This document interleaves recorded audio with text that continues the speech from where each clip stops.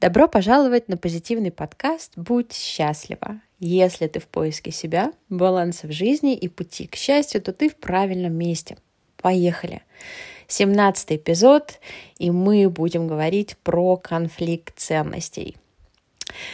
Это вообще то, что я очень часто в последнее время вижу не только у своих клиентов, но и просто у моих знакомых. Вообще моя работа иногда очень усложняет ситуацию с друзьями, когда они начинают делиться, так сказать, наболевшим. Когда ты много работаешь в коучинге или в области психологии, а я эти две области смешиваю, смотреть вообще на окружение через призму всех знаний и опыта становится довольно-таки сложно. Я очень стараюсь не лезть ни с какими советами, если вижу проблему, например. И меня вообще о совете не спрашивают, но иногда, когда сидишь за бокалом вина с подругой, и тебе, по идее, надо сказать, он просто придурок, да, бросай его, как это бывает, меня тянет на такое что-то, у него, скорее всего, травма детства, и дальше беседа может вообще уйти в очень интересном направлении. Но возвращаюсь к теме. Вообще, что значит конфликт ценностей? Простым языком это когда человек наделяет какое-то жизненное понятие особой значимостью, а живет каждый день это же самое понятие обесценивая. Приведу прямо самый простой пример конфликта ценностей, чтобы все эти умные слова не казались, скажем так, заумными. Например, человек ставит семью на одно из 5 мест важнейших ценностей в своей жизни, но при этом работает на работе, которая подразумевает, например, дикое количество командировок. Человек отсутствует дома и, соответственно, мало видит свою семью. И возникает дисбаланс, так как ценим мы одно, а делаем мы совершенно другое. К чему приводит такой дисбаланс? Конечно, он в первую очередь приводит к неудовлетворенности жизнью. То есть человеку хочется проводить время с женой и детьми, а вместо этого он сидит в самолетах, живет в отелях и сутками просиживает, например, в офисе за компьютером. Вообще, когда я затрагиваю вопрос ценностей на моих сессиях с клиентами, частенько у человека возникает очень сильная реакция, так как неожиданно осознается что-то, что человек не замечал, возможно, годами. И это что-то может быть, кстати, серьезной проблемой для как раз достижения целей, так как вообще такой дисбаланс ежедневно сосет буквально из вас энергию и приводит, как минимум, к такой противненькой хандре. Как, например, настроение может скакать, мало что радует, мало чего в жизни хочется. Какие вообще ценности мы обычно рассматриваем? Это семья, безусловно, дружба, финансовая безопасность, свобода, любовь, поддержка, успех и, может быть, и многое другое. У каждого эти ценности, они какие-то будут, безусловно, одинаковые, какие-то могут быть очень особенные.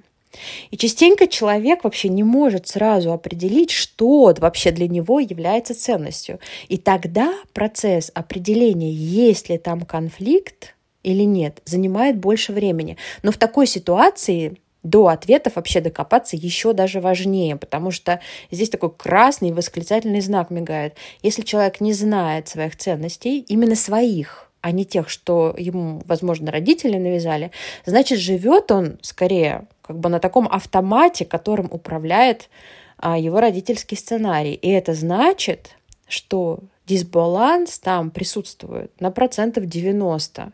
По факту очень мало людей, которые находятся в гармонии с родительским сценарием.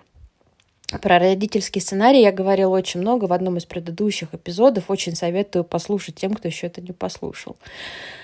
Приведу пример, который, я думаю, отзовется многим. Для человека важна, например, финансовая стабильность. Это его ценность.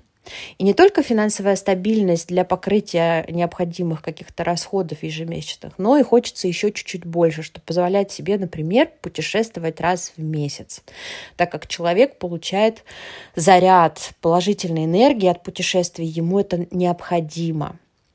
А в реальности человек, например, не работает в силу обстоятельств, не может найти мотивацию, чтобы на работу выйти, находится, например, на пособии, сидит дома, загнав себя в такой день сурка как бы. Мы часто думаем, что, конечно, человеку плохо, да, что он там не работает, кому понравится вообще сидеть дома и не зарабатывать много денег. Но вообще, поверьте, такие люди есть. И они могут жить в абсолютной гармонии с этой ситуацией, потому что деньги для них не являются ценностью. И, возможно, кстати, путешествия тоже. Их ценностью может быть свобода, которая выражается в том, что они могут, например, ежедневно гулять, писать книги, писать картины, встречаться с друзьями и так далее. Масса вещей в этой жизни вообще, которые могут быть ценными для кого-то, но не исчисляться в деньгах. И, кстати, для таких людей дисбалансом будет как раз работать на высокооплачиваемой работе, но при этом не иметь возможность тратить больше времени на творчество и контакт с природой, например. То есть чувствуете, насколько важно знать, что есть твоя ценность или ценности? Возвращаясь к тому, кому деньги нужны, но он не идет их зарабатывать. Из этой ситуации растет огромное количество внутренних неудовлетворенностей. Во-первых, человек находится в состоянии постоянного дефицита желаемого. Когда человек получает по жизни то, что он желает, организм вырабатывает гормоны радости. Да? Человек чувствует подъем настроения, может даже такое счастье испытывать. Когда человек желаемое не получает на протяжении долгого времени, происходит ситуация с точностью да наоборот. Что еще с человеком может происходить? Его самооценка может начать жестко падать, если она до этого вообще была в норме. Самооценка всегда зависит от достижений. Если человек не достигает желаемого, то он себя частенько начинает оценивать как неспособного, недостаточно умного, недостаточно успешного, недостаточно еще чего-нибудь. Поэтому в коучинге очень центровой такой линией является установление плана, целей, которые достигаемы. То есть каждую неделю маленькие цели, но те, которые человек точно может достигнуть. За счет этого вырабатывается та же самая самооценка, она начинает потихонечку подниматься. Расскажу один очень интересный пример из моей коучинговой практики, который относится к огромному количеству мигрантов. Иммиграция – это вообще отдельная история, которая заслуживает отдельного эпизода или вебинара. Я вижу, что эту тему имеет смысл поднять, так как очень много моих слушателей живут не в русскоговорящих странах. Далеко не все могут освоить иностранный язык быстро и чувствовать себя свободно в общении. А общение – это не только умение говорить, но это также и понимать юмор, понимать оттенки речи. И вот представьте, что человек переезжает в другую страну, а его ценностью является коммуникация, общение с людьми. Из-за отсутствия свободного владения иностранным языком человек выбирает профессию, например, где говорить много не надо, и работает так много лет. Каждый день происходит ситуация под названием дисбаланс. Да? Хочу общаться, но не могу общаться. И через несколько лет в такой ситуации можно просто-напросто начать себя чувствовать глубоко несчастным. Также приведу пример из моей жизни. Для меня ценностью, которая стоит вообще на самом первом месте, является моя автономия или по-простому свобода. Узнала я про эту свою ценность довольно поздно.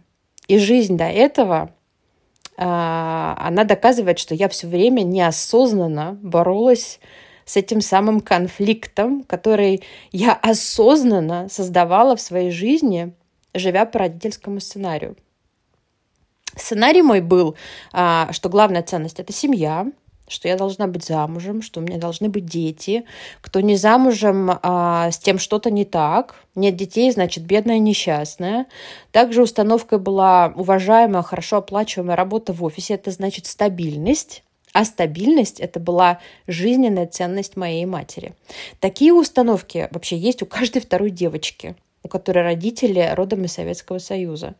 Путем анализа с профессионалом, кстати, то есть я работала над этим не сама, мне помогал психолог. Самому это, может быть, сделать трудно. Мы выяснили, что я страдаю от постоянного присутствия людей вокруг меня. что я страдаю в любовных отношениях, которые накладывают на меня обязательства и обязанности каждодневные. Потом мы выяснили, от чего я получаю удовольствие. Это был, кстати, долгий процесс, но найти свою подлинную жизненную ценность было для меня чем-то, сравни государственного переворота, наверное. Мое представление о себе изменилось полностью, и я испытала колоссальное облегчение, когда поняла причину многих своих поступков в прошлом. Дальше просто встал вопрос, как построить свою жизнь в гармонии с моей ценностью. Смена рода деятельности на свободный график, личные отношения, дающие максимальную свободу, необходимую мне. Это никак не связано с сексуальной свободой или полигамией, так я говорю сразу. Мои сегодняшние отношения, они построены таким образом, что мы ничего друг другу не должны, кроме времени вместе и заботы друг о друге именно тогда, когда обоим этого хочется или возникает необходимость. Для многих такая форма отношений была бы чуждой. Но ваше счастье и мое счастье, они уникальны. Поэтому так опасно сравнивать себя с другими и тянуться за какими-то стандартами общества. Если вас эта тема заинтересовала, попробуйте проанализировать самих себя. Может, проблема конфликта ценностей у вас, она на поверхности, и вы ее сможете очень быстро осознать. Напишите мне об этом в Инстаграм, мне будет очень интересно услышать разные истории. Если кто-то из вас готов поделиться своей историей с моими слушателями, то я могу провести коучинговую сессию совершенно бесплатно в эфире, которая станет новым эпизодом этого подкаста и, возможно, станет новой отправной точкой в вашей жизни, а также, возможно, кому-то поможет разобраться в своей жизни. Напоминаю, что мой Инстаграм называется «Самбер-коучинг» в одно слово. Если вы чувствуете, что проблема глубока и ваше качество жизни не на высоте уже много лет, приходите на консультацию. Сайт мой сейчас закрыт. Происходит доработка новых функций, которые мне очень как раз нужны для личных консультаций, но вы всегда можете записаться опять же через Инстаграм. Я надеюсь, что было немного интересно, немного полезно. Отличной вам рабочей недели и услышимся через 7 дней. Пока!